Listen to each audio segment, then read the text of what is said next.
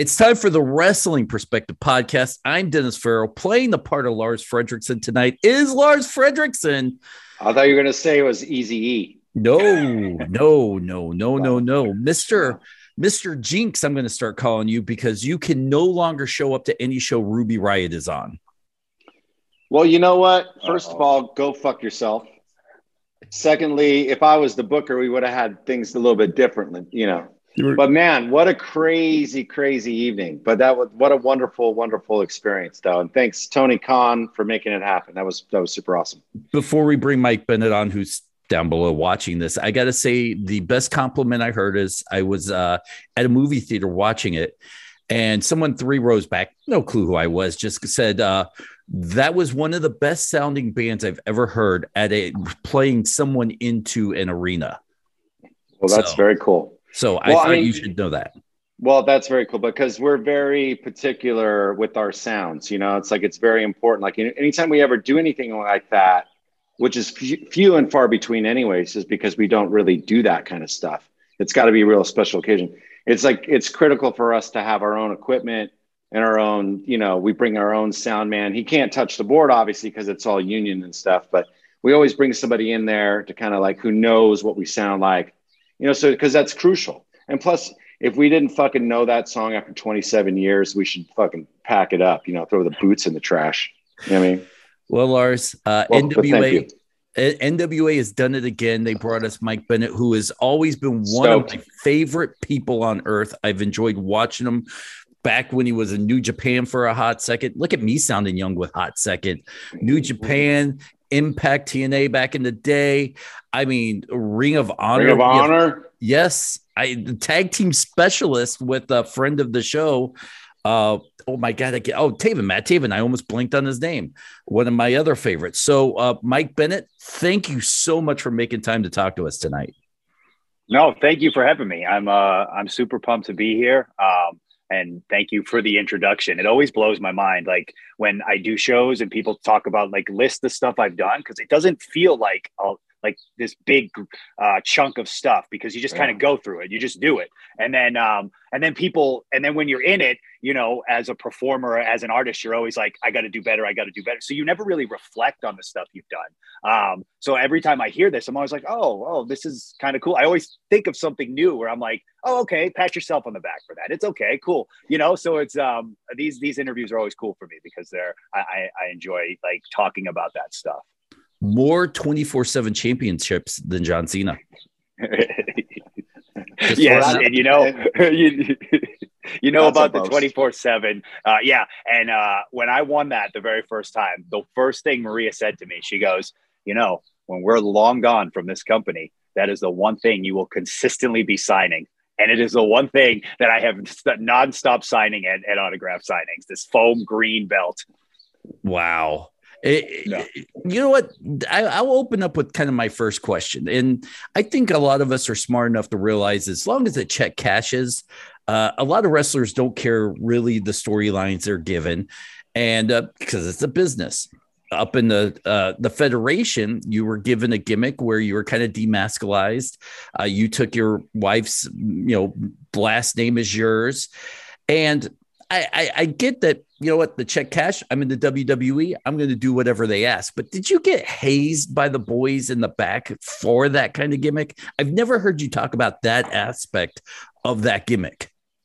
So that's a good question. I've never been asked that. And I think that's a fascinating question because truthfully, it was the complete opposite. I think because I was like, the locker room is hands down the best part of the company because everyone bonded. Everyone knew when you were going through the shit, you were going through the shit. And like, I always remember when Kofi finally broke through, there was this genuine happiness of like, oh, someone broke through, someone got through, and now they're in the main event level. It's possible. So we always kind of bonded over that. We knew the craziness of management. We knew how stuff went down. So we always just tried to bond. So when everything went down with what I was doing, I remember I did that match with Seth and Becky, and then Maria berated me after. I remember I came to the back and like walked into the locker room, and the boys were just like, were you okay with that? Like, they were genuinely like supportive. Like, and in my head, I was just kind of like, you make, chicken salad out of chicken shit. They give you lemons, you make lemonade. Like, you try. That's how I was brought in the business. I wish I maybe stuck up for myself a little bit more, but in my head, it's like, show them what you want to do, and then you'll be rewarded for it. And then you'll eventually be able to do what you want to do. That was always my mindset. But the boys were always just kind of like, you're making the most of it. You're doing the best. And it was always just kind of like this, what are you going to do? Because we were all in it and we all knew it. And we all wanted TV time. So it was always like, congrats on the TV time, I think. You know what I mean? It's this weird dynamic of you got the TV time, but is that it? So it was, but they were genuinely supportive of yeah, you got to do what you got to do. Well, do you think that experience, now you're such a different wrestler, I think, in so many ways, but do you think that experience in particular, or just that experience that you had up north, does that make you value that creative freedom that much more? Everyone always asks me the same question, do you regret going to WWE? And I absolutely do not, because like you said, I changed my style. I fell in love with a completely different style of wrestling that before I never would have I didn't give credence to, which is crazy because I worked for the company that I was in love, that I had fallen in love with the wrestling style. Many companies, New Japan, Ring of Honor, I was working there wanting to be a WWE wrestler. Then I became a WWE wrestler. And all of a sudden I was like, I just want to work for Ring of Honor. I just want to work for New Japan. I just want to go back where I have this creative freedom, where I can now be I didn't appreciate it at the time, what Ring of Honor gave me, what New Japan gave me, what Impact gave me at the time to be go and do it. And if we need to pull you back, we'll pull you back. Then you go to some place where they're like, A, B, C, D, it has to be that way. This is it. No matter what we tell you, you go, oh, it's kind of a wake-up call, you're just oh, this isn't what I like about wrestling. I actually like the performance. I like the creativity. I like to kind of, I think when you're chasing the WWE dream, you don't think of that. You're chasing the WWE dream. Then when you get it taken away from you, you go, oh, I didn't realize how good I had it. And that's all you want. Talking about wrestling styles and you being in the NWA and also Impact Wrestling and, everywhere else, we've talked about this before with other NWA talents, and you go on the internet and you see some wrestling news sites, some dirt sheets, all kinds of stuff coming out of every company. But the one thing you don't see is that stuff coming out of the NWA much. How, and I think we asked the Hex this when we had them on and they were in a different locker room, but now that we have someone on the mill side, how do you guys kind of manage that? Because in this day and age, that's kind of unheard of. Yeah, I think it's one of those things where I think everyone kind of in the NWA bubble, I think they all kind of see Billy's vision. And I think they're all kind of all right, this is what we're going to do. We trust what he wants to do. And this is the path we're going to head. And there's also there's kind of a mantra in the locker room where it's especially at NWA, where you're trying so hard to be different, because there's just so much wrestling out there. So the constant conversation in the NWA locker room is, what can we do to be different? What can we constantly do to be different? And I know when we're there and we're at the tapings, the vibe is always very much every locker room you go to where there's wrestlers, we're going to go out there, we're going to kill it, and we're going to do our job, and we're just going to knock it out of the park. I think we all kind of in our heads wish there were more eyes on this product, or more people watching this, or more people talking about this. But at the end of the day, I think what we do as wrestlers and as performers is we go, we're going to give it our all. We're going to give everything we can to this match, to this taping, to what we have. And then hope that vibe, that feeling, that passion trickles out into other people. And I think you feel it. I think there are certain matches and certain episodes where you're there's more here. There's more here. There's more effort. There's more passion. And I think we just need to focus on that. Well, I mean, you've been through a lot of companies, different companies. You've been in different locker rooms. And one of the things that I know just from my own personal experience, it's when you're building something like what is happening, I really think with the NWA, it's not an AEW, it's not a WWE, and it's not as accessible as maybe a lot of the other promotions. But what is happening is something very special, and I feel like everybody in that locker room understands that, and then there's that build, and there's that all for one for all. Then sometimes it can get bigger than what it was because you built it. And then a lot of egos and a lot of other things can start to happen, right? As we've all experienced in some level. So like knowing this, because I'm sure you've experienced that a few times, what are you taking into this locker room now that maybe you weren't taking in as far as your mindset, maybe the experience that you have, the advice that you have? Like what's different than from, let's say, your time, you know, in the other companies? So there's actually a handful of things, but for me, more importantly, the one thing that I do now when I get into a locker room, especially I'm 37 now, I've been wrestling for 21 years. So I'm the veteran in the locker room, whether I want it or not, you know? So in my head, and I think Punk actually said something about this too, where it's this idea of like, I'm not going to treat them the way I was treated. And I hold that very proudly. In my head, I go, when I walk into a locker room, I go, okay, I'm here so I can have a killer match. I can get over and I can keep my career going and I can become a world champion in New Japan or Impact or I'm still selfishly pushing for myself. But when I get into a locker room, I go, how can I elevate these guys or these girls as I'm doing the same thing for myself? And so that's always my mindset when I go into NWA. It's like, I want to elevate everyone around me. Yes, I'm selfishly doing this for me. But in the meantime, I want to lift everyone up because I believe truly that if we're lifting everyone up, we're all staying afloat. There's room at the top for all of us. So the more I'm lifting people up, the better it's going to be for me. And I think there was this mindset. I know for a fact there was this mindset back in the day of every man for themselves, every woman for themselves. You stab people in the back, you politic. It got to the point where we started to realize, like, wait a minute, if I hit you with a clothesline and you decide not to fall down, that doesn't mean anything. That clothesline's useless. We need each other. This industry, we need each other more than ever. So if we're going to go out there and we're just going to politic and stab each other in the back, what are we really doing? But if we go out there and we raise everyone up and we lift everyone up, it's like, okay, now we're all in this together. Now we can take the power of this industry back to the boys, back to the girls, back to the people that are killing themselves for it. So in my head, it's like, you treat everyone when you get into the locker room like we're all on this ride together. Some people will jump on, some people won't. The ones that won't, whatever, that's their prerogative. But the guys and the girls that want to take the ride with you, you embrace them, you bring them along with you. And to me, that's the biggest thing. And the second biggest thing is my preparation and my effort. I'm just putting way more effort into every single match I have. Because in my head, when I was on the indies the first time, if I did an indie show in nowhere, Massachusetts, no one saw it except for the people and the fans. I've been there. Okay. It's a great place. Right. But now everything's streaming. Everything's online. Every match you have could be a breakthrough match or a moment that people talk about. So it's, to me, I go into every match like, oh, this is the match that people are going to finally be like, Mike Bennett's the best wrestler in the world. Mike Bennett belongs in the G1. That's my mindset every single time. I go, I'm going to put on the best performance possible. There's no more phoning it in. And like at 37, I wish I made this decision back when I was younger, because at 37, you're just like, oh, maybe I should take it easy a little bit. But no, I just, in my head, I'm like, this is it. This is my push to be the very best. And if I don't make it, then at least I know I went out swinging, which I'm cool with. You've talked in the past about your wife's involvement with Ring of Honor in the women's division.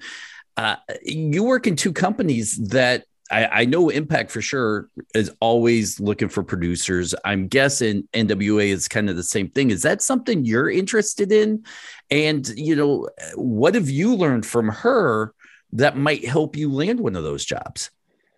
So what I learned from her was that I absolutely do not want to be a booker of any wrestling company ever in my entire freaking life.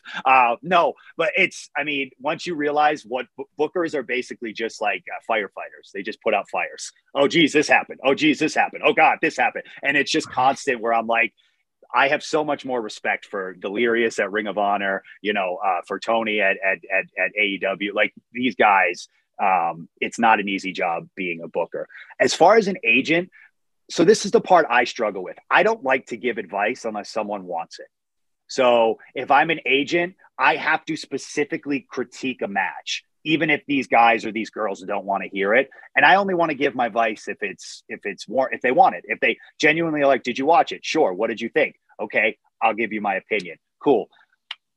maybe at some point, maybe because wrestling's all I know. So I'll always want to be a wrestler. But like, I think my opinion's shit. It doesn't mean anything. Like, I've been fortunate to be a wrestler. Like I'm a humble person. So like, I genuinely don't think my opinion means shit. And I just like, if someone wants it, they'll get it. But I don't like to force it on people, because at the end of the day, I just go, who am I? What have I done? Like, whatever. So maybe at some point, if my body can't go anymore, but I don't know. I'm not itching to be a producer. What's the hardest thing you've ever had to say to somebody? Oh man, I had to one day tell someone that, he was a new student, and I said, maybe the actual wrestling aspect of pro wrestling just isn't for you. And then, which then I finished it with, but there are other aspects in the industry that it just physically, and it just, some people you go, it gets tougher. Like, believe it or not, it gets harder. And, as people always think, like, the better you get at it, the easier it gets more difficult, because then you have to deal with more shit and more shit and more shit. And then you go, oh, the bumping and the wrestling is the fun part and the easy part, And if you don't have that down, you just go, my man, maybe something else, maybe a manager, maybe referee. Like, because I don't ever tell people, I don't believe at all that there's not a spot for anyone who wants to be in the wrestling industry to be in it. If you want to work hard enough and you put in the time and the effort, there's a spot for you. Go take it. It might not be a wrestler though, because you just physically can't do it. And I don't like doing that. It breaks my soul, but I was like, it might just not be for you. Sorry. It's the same thing Lars told me last week. My heart. I once heard a trainer say to a kid, come here, I'm going to give you some advice. I need you to take 2 weeks off and then quit the entire business. And I went, oh God. Wow. What the fuck? Wow. Because sometimes I get asked that question, you know what I mean? And it's like, there's a fine line of being like honest and dishonest when it comes to certain things like art, and which I think that like wrestling is an art form in a lot of ways. It's physical. Yes.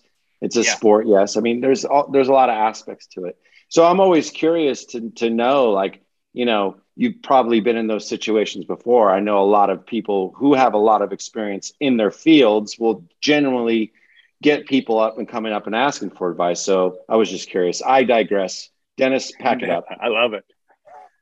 You're known as a tag team wrestler. That's kind of where you've made your bones. You and Taven are joined at the hip. But come on, is there a little bit of you that at this age, it's like, you know what? I know you and Taven will always be joined at the hip. You guys will always be part of the kingdom, but don't you kind of want to make a singles run? Come on. 100%. And I will say it, and I've said it to Taven, and Taven has said the same thing to me. And I think that's why we work so well, because at the end of the day, he has his individual goals and I have my individual goals, and we're both okay with that. Like, the thing with me and Taven is he's genuinely my best friend in the entire world. So when he succeeds, I'm like, fuck yeah, this is amazing. Like, when he won the Ring of Honor world title, first, I was so incredibly genuinely super excited for him. And I know he feels the same way for me. And at the end of the day, we're both like, this tag team thing is really cool. And we still have legs in it, and we still have legs with it, and we still have stuff we want to do. But in the meantime, let's keep pursuing our own goals, because we never know what's going to take someone somewhere. And like, we're the same way. If I go somewhere, I'm like, even if I go singles, Taven, you're coming with me. And Taven's the same way. We just look out for each other. Well, looking at the wrestling landscape these days, and like we've been talking about throughout this program and throughout this podcast over the past years, a couple of years, obviously the wrestling business has changed dramatically. Like you were saying, earlier, that like every match is broadcasted in some way, shape, or form. I mean, even ones that shouldn't fucking be, what I mean? It's like, it's kind of like social media. It's like, it's giving a voice to people who should not ever have one. So it's like, including myself. But my point is that like, looking at the broad landscape of what wrestling is now, Do you feel like it's a better time to be a wrestler, or do you feel like it's a little bit tougher because there is so much more out there? There's a lot more professional wrestlers. It's a lot more competitive, I would think. You know, so what is your personal opinion? I think personally, it's probably more difficult to get like a bigger contract right now, like a work for a WWE or an AEW. But I think there's far more avenues to get yourself recognized and get yourself noticed. And more importantly, like guys like Effie have done or Danhausen, there's way more opportunity to get yourself over without any wrestling company whatsoever. And I think that is the most inspiring and the most motivating thing for me right now is like, there's more guys than ever that are solely making their living as an independent wrestler. And there's more ways to market yourself. There's more ways to make money. I was just talking to Effie about that the other day. And we were talking about like how he was like, this is how you do it. You make the money through the wrestling, but then there's also all this other side stuff that I'm doing that brings in money here, that brings in money here, that does this and does that. And I think there's a pathway now for guys to genuinely get over without ever having signed a major wrestling contract. And I think that is huge for the talent. I think that is a huge, I think that's a huge benefit for them. And I think it gives them an incredible amount of leverage when it comes now to negotiating with the bigger wrestling companies. Cause then you're like, well, shit, I made this on the indies by myself. You got to come up a little because I'm going to be giving up all this. You know what I mean? Like there's now that genuine leverage that guys can now have. How has that affected your career path personally now? I mean, as you said, it changes everything. And how hard was it for you to wrap your mind around that? Where, you know, I think the three of us are old enough to know that, you know, we grew up in an era where there was WWE, maybe there was WCW, depending on when and where. And other than that, you're wrestling in a gym in front of 20 people and you have to get contracted in order to make a living. Here you are now. And that had to have been hard for you to kind of wrap your mind around. You know, what was crazy is what I ended up doing was when I was fired in April of 2020, I didn't wrestle, or I mean, nobody wrestled because of the pandemic over the entire summer pretty much, and then into the fall. But what was happening, which I started to really pay attention to, was GCW was going on. And they were putting on these shows that were only getting over online. They were streamed online. Everything was based off Twitter or Instagram, but basically Twitter. And it was like these companies were growing through a social media frenzy. And guys like Effie were there, and guys like Danhausen, and they put on shows like The Collective. And in my head, I said, like, I was able to watch as this happened. And I said to myself, I think this is the future. I think this is the way. I still could be wrong. I hope I'm not. But I think social media, the internet, trending, streaming, I think that's the future of wrestling. I think that's the future of a lot of the stuff that we're doing right now. But in my head, I almost kind of, by the end of the summer of 2020, my game plan was kind of like, get yourself really over online. Become indie sensation. Get yourself over that way. Do what Effie's doing. Do what Danhausen is doing. Try to build it. And so for me, all I started doing was just posting videos. My social media is now all my wrestling stuff, all my motivation stuff. It's just constant because in my head, I'm like, I'm going to get myself over through the internet. Where in the old times, I say, it doesn't feel like that long ago, the guys they'd have to do their moves constantly every week on TV for you to know what they do. For me, I'm just like, I'm going to keep putting up my signature moves, my signature spots, all this stuff that I do online. So if people they'll be flooded with it on their feed. So they'll be like, oh yeah, that's the discus elbow that he does. What does he call it? Oh yeah, that's it. Oh, that's the super kick. So they're familiar. So I'm getting my moves over. I'm getting my style over. It's in my head. I'm just trying to use the internet to market myself and completely change the way people view me. But I feel like I was fortunate enough to maybe jump on that. You know, if there was any benefit of me being one of the first fired by WWE, I guess that was it, where I could kind of like take a step back and kind of figure out the landscape before they like flooded the market with people. One of the things I was thinking about, you know, when you go into the independents and you're starting to kind of, like you said, become this more focus in on your social media. Were you having discussions with, with the commentators, if there was any, for these, independent shows? Maybe some of them were broadcasted, some of them weren't, discussing like, hey, this is what this move's called, or any of that stuff. Were you doing any of that because like you were saying, being on TV every week and they're calling what you're doing, the listeners obviously connecting and, understanding what it is, the psychology of it all. But it's obviously harder in the independent scene to keep that psychology going. So were you doing any of that? Oh, absolutely. Kevin Kelly was the one who taught me how to basically use and abuse the commentators. He's like, they're literally telling your story right now. They can get you over or they can't get you over. But if they don't know anything about you, they can't get you over. So I've always made it a point to go up and talk to the commentators and be like, this is what I'm doing. This is the name of this, blah, blah, blah.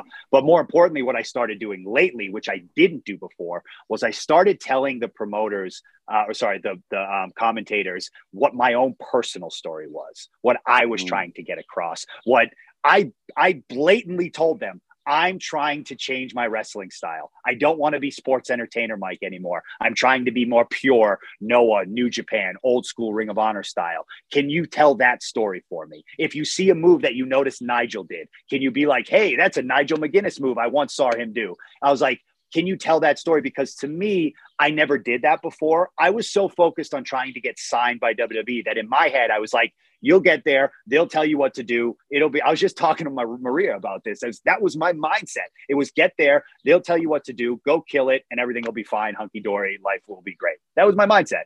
And I never really focused on what story I wanted to tell on this journey, who I wanted people to remember Mike Bennett as. And now that's really all I think about. In my head, I go, and it's probably because I have kids now too, where I'm just like, who do I want them to remember me by? When they think, when people talk about Mike Bennett, the wrestler, I want them to talk about a guy who was a badass fucking wrestler, who was a Ring of Honor wrestler, who was a New Japan wrestler. I don't want them to talk about Mike Kanellis. I mean, whatever. I'm okay with it because at the end of the day, I'll tell my kids, I set out a goal. I did it. I accomplished it. There's stuff to be taken away. But I'm now telling people this is my story because I want you to connect with me. I don't want you to connect with what a company might make me. I want you to connect with me, Mike Bennett, the person.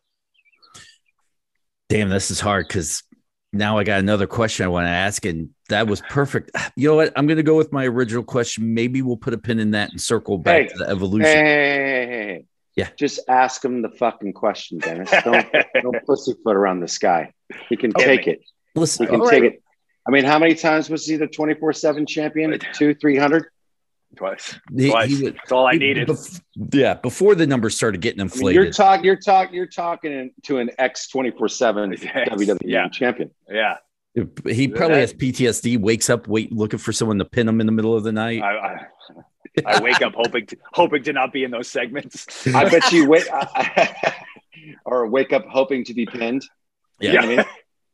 I don't know. Get me out of this. You are one of the few people that are signed by Impact and signed by NWA.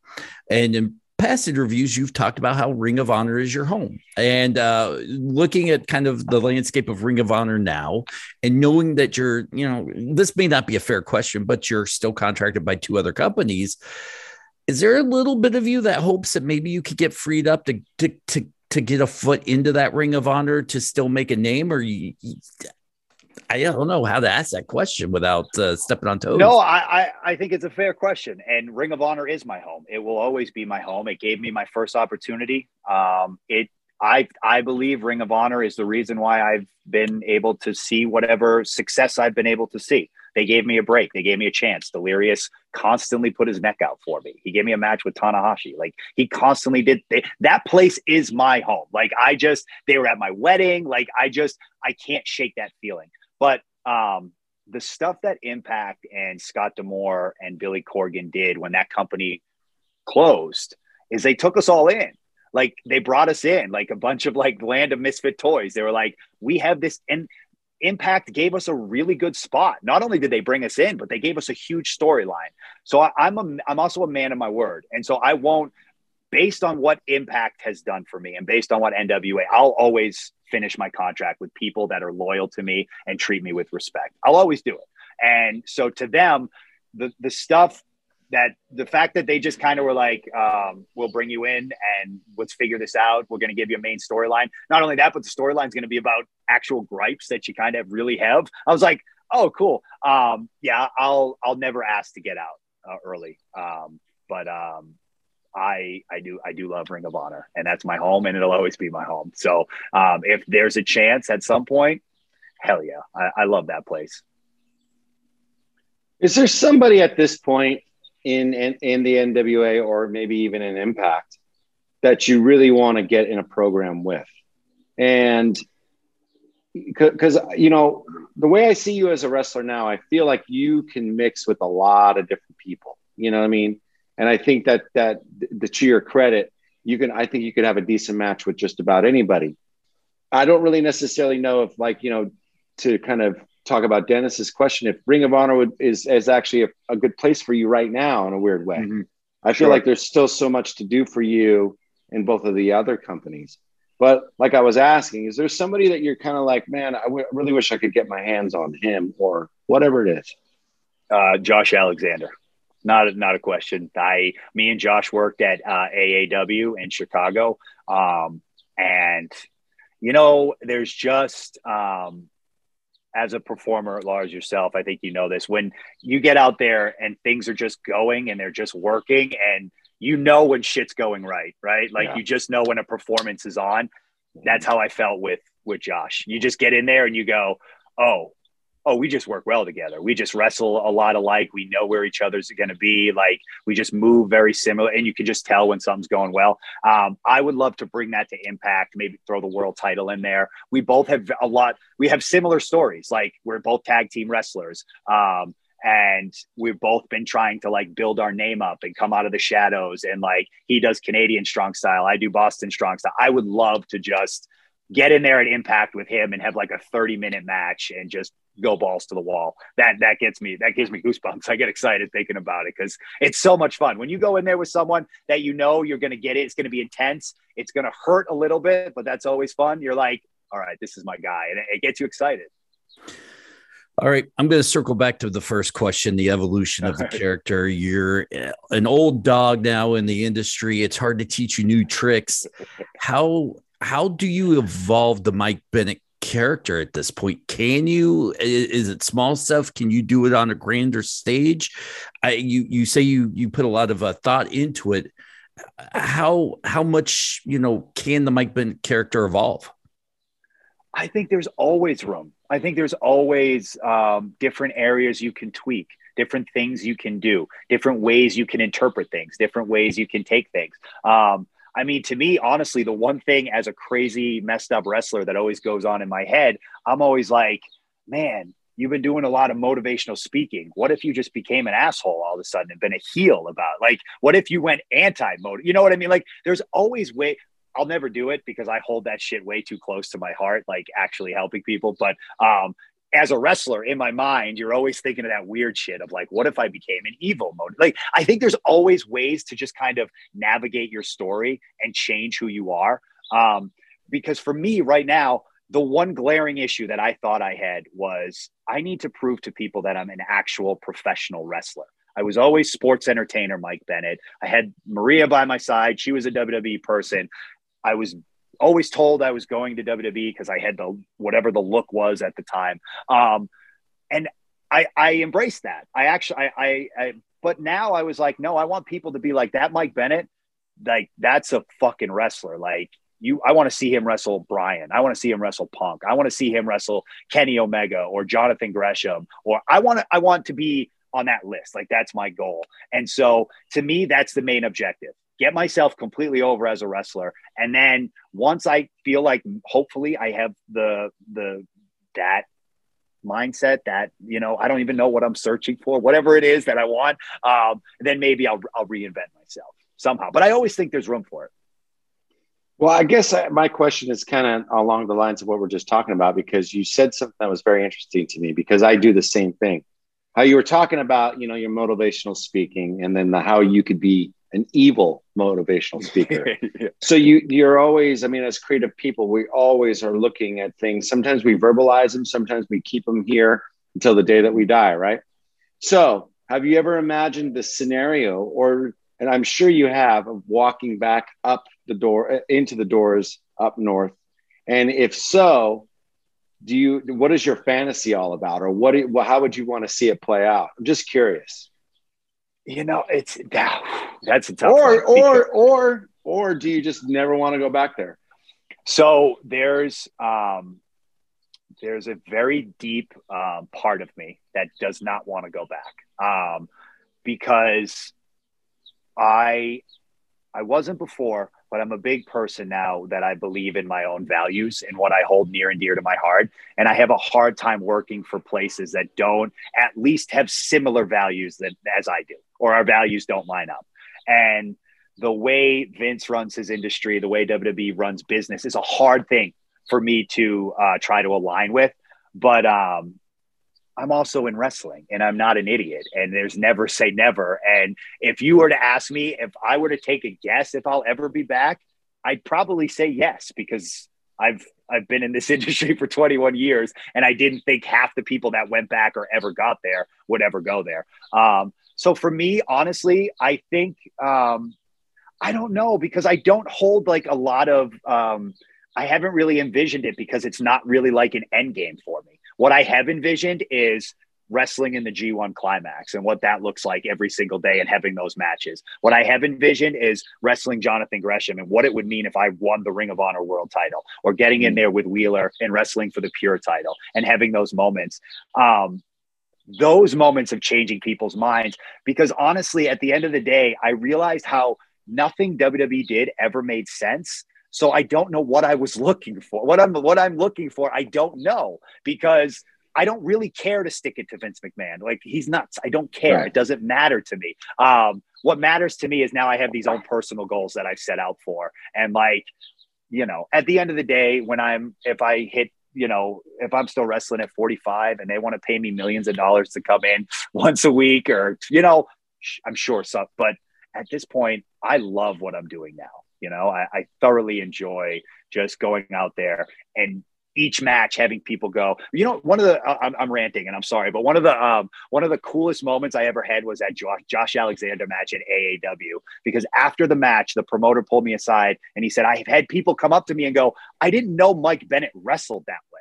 I've only seen him as Mike Kanellis. And I went, that's the greatest fucking compliment I could ever get, because that's the point and that's the journey that I'm on right now. Right. And that hot tub's not going to pay for itself. And let's be honest. I mean, when you open up that 3 Seasons room and you put the hot tub, you need a plaque that says this hot tub was paid for by Vince McMahon. Right. That's right. So, yeah. What do you have to do in your mind now to make that next step to be invited to the G1 to do all this stuff? Because look, you're an accomplished guy. I think any tournament out there would be lucky to have you in it. Even if you bowed out in the first round, they'd be lucky to have you in it. But what do you have to do? You talk about these goals. How do you make that step? I have to be consistent. I have to continuously do what I say I'm going to do. Because I look back at my first time at Ring of Honor, and there were some instances where I had some really good matches, like against Steen and Lance Storm, but they weren't consistent enough to get to that point where people were like, okay, you're Mike Bennett, one of the best in the world.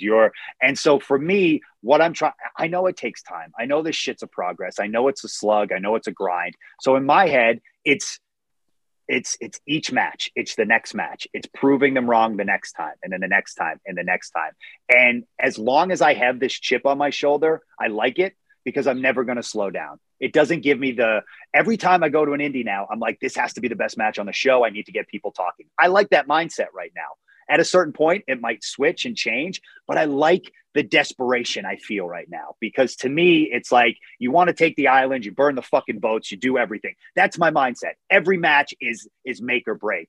And so to me, that's how you do it and you keep it going, because I don't want to be the guy that just rests on his accomplishments. I don't want to be the guy that was like, oh, I wrestled at WWE. I wrestled at Ring of Honor, 2-time Ring of Honor World Tag Champ, to IWGP. I don't want that. I want people to, I want to be the guy that when I show up, they went, holy shit, that was a hell of a match. Or holy shit, I didn't know Mike Bennett could wrestle like that. Or holy shit, I want to come back and see him wrestle. Like, that's what I'm looking for right now. Sorry, I got distracted. Something super beautiful came walking through my door. Me? But no, absolutely not you. Way better looking. But we were talking about taking it to the next level, right? So the G1, all these things that you want to do. Dennis was asking you obviously about how do you get your foot in the door. So how do you feel like you're going to find that consistency like you're talking about? I mean, are we talking about more programs with equal caliber wrestlers? I mean, it seems like it's one of those things that it sounds like it's easy to accomplish in a weird way, but don't you need a partner to kind of also help elevate that? Like, do you feel like what you're doing right now in professional wrestling is going to get you to that place? Or do you feel like you need to take another step? I feel like I think I need to take another step. I don't know what it is. I think it's probably now getting in the ring with guys that I know are light years better than me. I need to get in the ring with Brian. I need to get in the ring with Punk. Because I say this to him, and I'll say it here because I say it to his face all the time. Every time I wrestle Jonathan Gresham, I become a better wrestler. Like when we put the match together, I become a better wrestler. When we're in there, I become a better wrestler. When we pick apart the match afterwards, I become a better wrestler. So I think that's the next step. I think it's having these matches and proving that I'm good enough to hang with these guys. Now let me get in the ring with these guys and we can see if we can blow the doors off the place. And then hopefully with me getting better and being in there with guys like Brian and Punk and Joe and Gresham and Josh Alexander, you'll get to the point where you get to their level by learning from them as you go. And so I think that's the next step. So to me, what I need to do is keep having these really good matches on the indies. So at a certain point, they'll go, oh, we want to see what a Brian versus Mike looks like, or a Mike versus Punk looks like. And so then that generates and that swells, and then hopefully something happens, and then you can get in the ring with them. And so that's really, I think that's the next step. I don't know. I'm kind of winging it right now, but I think that is the next step. Plus, it's part. Oh, go ahead. Sorry, Dennis. I was just going to say the manifestation of just putting that out there is part of the whole process, right? So it's like, whether you're winging it or not, you do have a vision and a clear way to get there. But I mean, I'm going to digress. Go ahead, Dennis, because I think you had something important to say. I was just going to carry on about how great he was, but whatever. I was also going to say the way matches are put together are a whole lot different now than even 5 years ago, where back in the day, you may not have gotten all your stuff in if you were going to take the first round beat out of a tournament. Now the other opponent wants you to get your stuff in because it makes them look better when they put you over. Yeah, it's an entirely different world, but it's also what you're seeing, which I think is really cool, is you're seeing a lot of younger talent now that grew up watching Ring of Honor. So that's the style they already want to do. And so they're trying to take that to the next level. So I'm trying to be like, oh, okay, I know this Ring of Honor style. Now let me try to see if I can take that to the next level. And then also let me try not to do so much that it is a crazy clusterfuck of a match. Let me try to now incorporate some of the stuff I learned at WWE and come up with my own type. I'm not trying to be a copy of anything. I'm trying to be Mike Bennett, who worked for all these companies, but is solely focused now on trying to be like a Ring of Honor style wrestler. But I think there's something to be said about the shit that I learned at WWE and then the stuff that I learned at Impact. I think there's a lot of different aspects of me that if I throw it all into this strong style type of wrestling and this Noah style type of wrestling, I think I can maybe hopefully produce something that no one's ever done before. Because I'm not going to be just strong style, or I'm not going to be just New Japan style or Ring of Honor style or any of this, or just pure style. I want to try to mix in stuff I learned at WWE, stuff I learned at Impact. Maybe I can slow it down, tell a better story, all that type of stuff. But it's cool with this younger talent because they grew up watching a lot of the Ring of Honor guys. So a lot of them already want to do these types of matches. So then it's like, okay, let's do these types of matches and then let's slow it down a little and then let's pick it up here. So it's a lot different, but it's kind of fun navigating that course. Did you want to say something else, Dennis? I did, because I just thought of the perfect Mike Bennett gimmick. I want to see him start mansplaining his career to other people in promos, where he's like dropping, this reminds me back in WWE when I was about to wrestle X, Y, and Z, or, this right here, back when I was Ring of Honor champion or tag team champion. And you just run down your whole career to every single person, every promo. Accomplishments. Yeah. Yes. That's actually a great idea, because I do love it, because then you can be that, you're not going against that the positive mental attitude, but you're bringing this whole ego to it. I think that this could be a good move for you. I actually really like it. I love this idea of being the obnoxious guy that's constantly listing off his list of accomplishments. I think that's fucking awesome. I could see you going, you're talking to a 2-time 24/7 champion, right? 24/7. I mean, you just throw that stuff out like it's huge. That would be so awesome. The doctor's appointment. You realize that, right? Oh my gosh. Listen, Lars, if you don't have any more questions, it's time to one last question. Yeah, we're going to play the game, but I got one last question. Okay.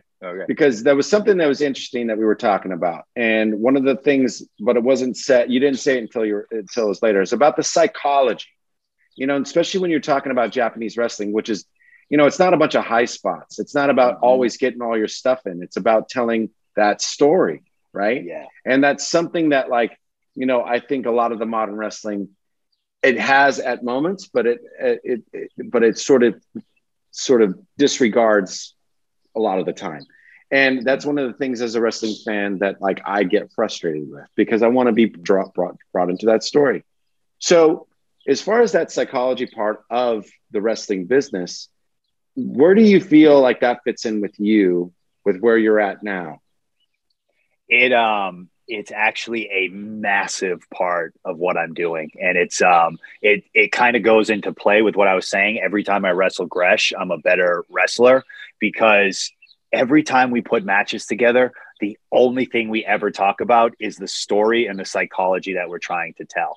I truly believe, and again, I could be totally wrong on this, but I think the way wrestling is trending is they're going to want to see matches where there is a lot more psychology and storytelling then mixed in with some of the high spots that we're seeing. Because I think there's something incredibly compelling about if you're working someone's leg over time and time again, and they're selling it so incredibly fucking good, and then there's some big move near the end of them, you can make people bite on simple shit just based on your selling alone. If they genuinely, all it takes is one split second to go, oh, I think he landed on that. Oh, that's how you usually walk on something if it hurt. Yeah, I've torn my ACL. That's how I walked when I tore my. And then if someone comes in and does just a fucking disgusting chop block to it, you might go, hey, that one split second, and then you fucking have the person. Then they're hooked, because then they're like, oh God, is this real? Or everyone knows it's not real anymore. But if you can just convince them for a split second that looks like it might hurt, you got them. Because people just want to be fucking entertained. People want to suspend their disbelief. So 100%. If you can do it for a split second, they'll buy it. And then you got them hooked, because they'll be like, oh shit. And then everything you do from there, you just pile it on and pile it on and pile it on. That's what I loved about working Gresh, was we would focus so much on the selling and the storytelling that when we started to pick it up, people were fucking so into it, because they were so invested in what we were telling and how our body language was telling what hurt or how tired we are. That to me is everything about wrestling. And I'm so glad you brought up the Japanese wrestling, because I think they do it better than anybody. I hate this idea that, strong style is just no selling. Bull fucking shit. It's fighting. Those guys sell better than anyone I've ever been in the ring with. And you genuinely believe, when I see Okada go back and forth with somebody, and then he takes one really good shot, and then he winds up and he just, that's real. Like that, people go through that shit. You get adrenaline and all of a sudden the pain is just way too much. So you collapse and then you try to fight through it again. I've watched Brian and Suzuki, that match, a million fucking times because of that storytelling. Right. And I think that's so important. I love it. I think that's how you play with people's emotions. This interview's playing with my emotions. This is great. I think he's got somebody working the camera. Because have you noticed that they're zooming out? It's insane. I don't know. I must have this new Zoom type feature on my Zoom. It's so weird. Dude, that's awesome. They want to see my sweet Banksy picture of this. Yeah. So I was like, whoa, is like some of the acid that I took that got stored in my fat cells when I was 16 is like finally coming out right now.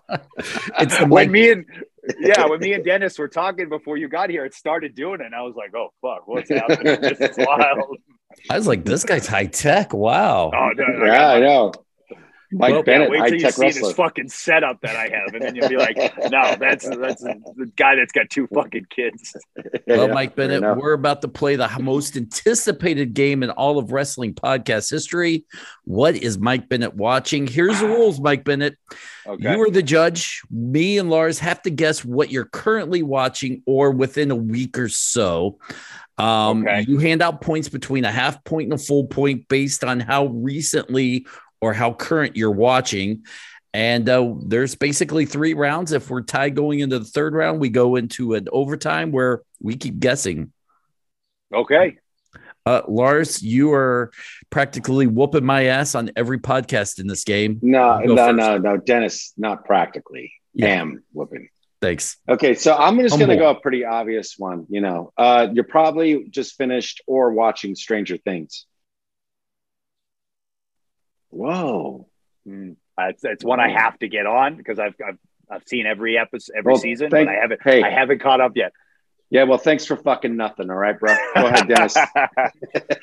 Going Obi-Wan. I'm going to get murdered for this.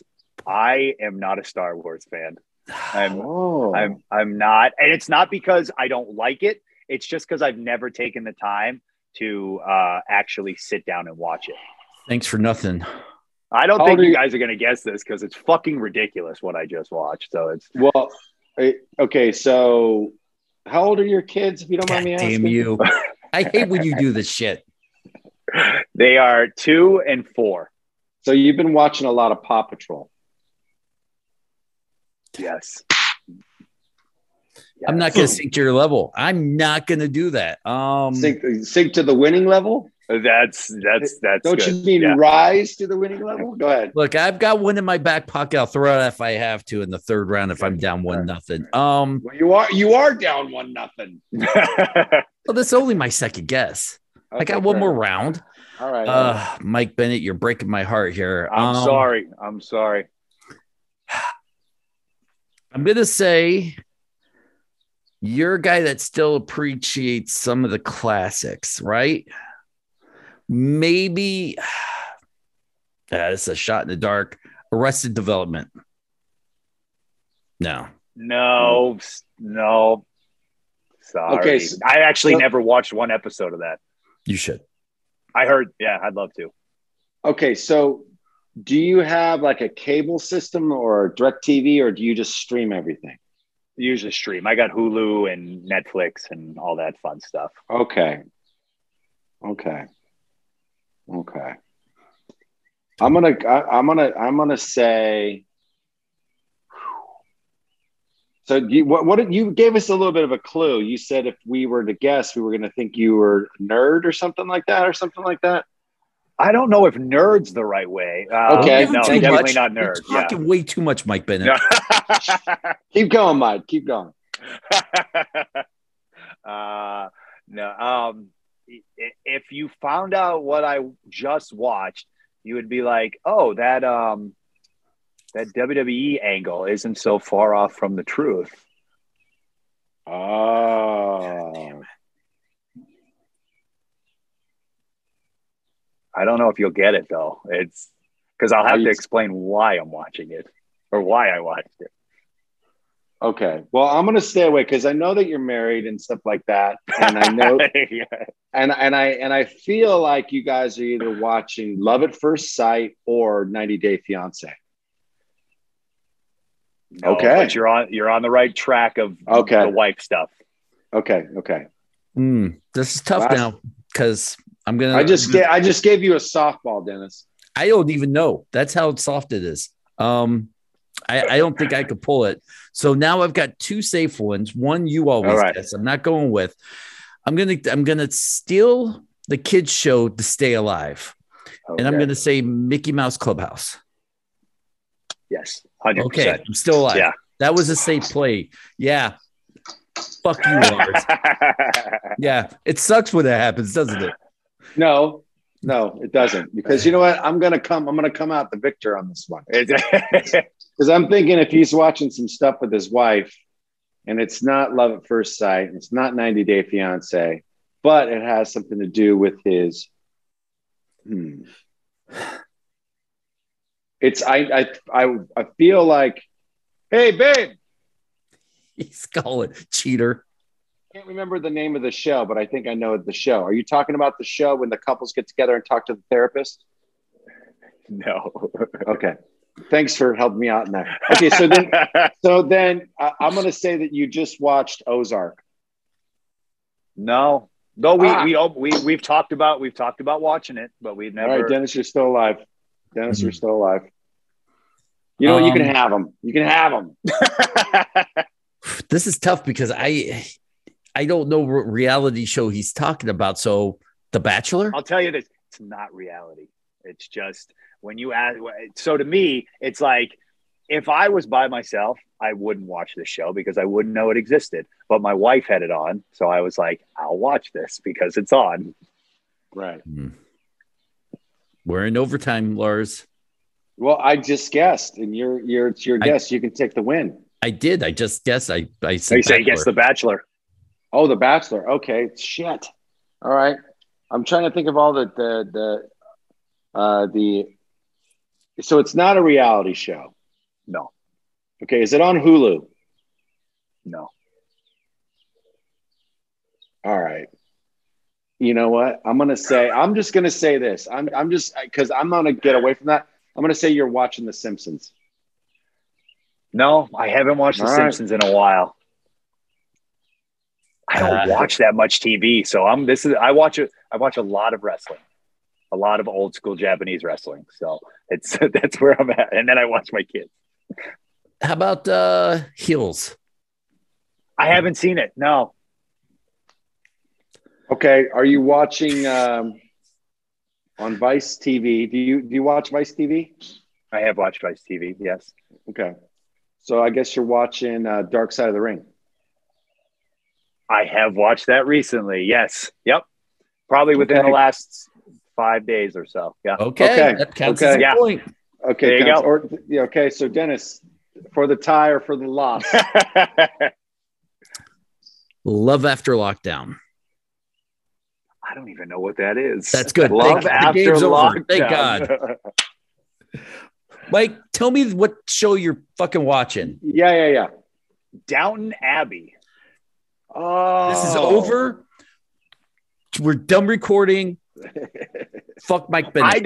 I keep like every time I'm watching it, I keep it's just so there. There's like I keep expecting like a murder or like something to explode or like a scandal, and I'm like, this is just about British royalty. Like, there's nothing really here. I didn't say I enjoyed it. I just said I watched it. Well, sometimes you got to do things like, for your loved ones. Exactly. I'm divorced, I guess. Wow. Mike, where can people find you? I know NWA is going to be in Nashville the middle of June. So July, June. So June. Where can people find you? Yeah, we'll be in Nashville in June. Check out NWA. Check out their Twitter, social media, everything. And then, believe it or not, Impact will be in Nashville the following week. So I'll be there for Slammiversary 20th anniversary, which should be a lot of fun. There's going to be 2 surprises. It's Honor No More versus Team Impact. And currently it's Frankie Kazarian Chris Sabin and Alex Shelley, and there's still going to be 2 more originals. So we'll find out who that is coming up, which will be cool. Which will be a lot of fun. And then just follow me on social media, Real Mike Bennett on Twitter and the Real Michael Bennett on Instagram. That's usually where I use it the most. And I like to interact with fans. So hit me up if I see it. I try to talk to as many people as possible. I don't just try to respond to negative bullshit. I actually try to not respond to that and the positive shit and the actual fans I try to respond to. Thank you. I used to, and then I was like, this isn't helping. This is helping nobody. So then I was like, you know what? I'm just going to appreciate the people that appreciate me on my social media. And and be like the Quakers. Why the fuck not? You have fans. I was like, just be nice to the people that are nice to you. It's easy. Oh, see that camera work? I got my little kid working on there. Yeah. I think Maria's behind there, zooming in and zooming out. She's going back and forth. Yeah. Thanks, babe. Please get back to doing your lives on your video. That was one of my favorite things I used to watch, and that's what really made me become a big fan of yours. Thank you. Yeah, no, I will. I've loved it. And like I said, life got in the way of like real life shit. I got real busy with wrestling. So I was on the road a ton in the months of April and May. But this summer's looking like I can fit out a path where I can finally fit that back into my schedule. I've started to become a very schedule oriented guy. So it's been fun to try to fit that out. So eventually I'll fit it back in there somewhere.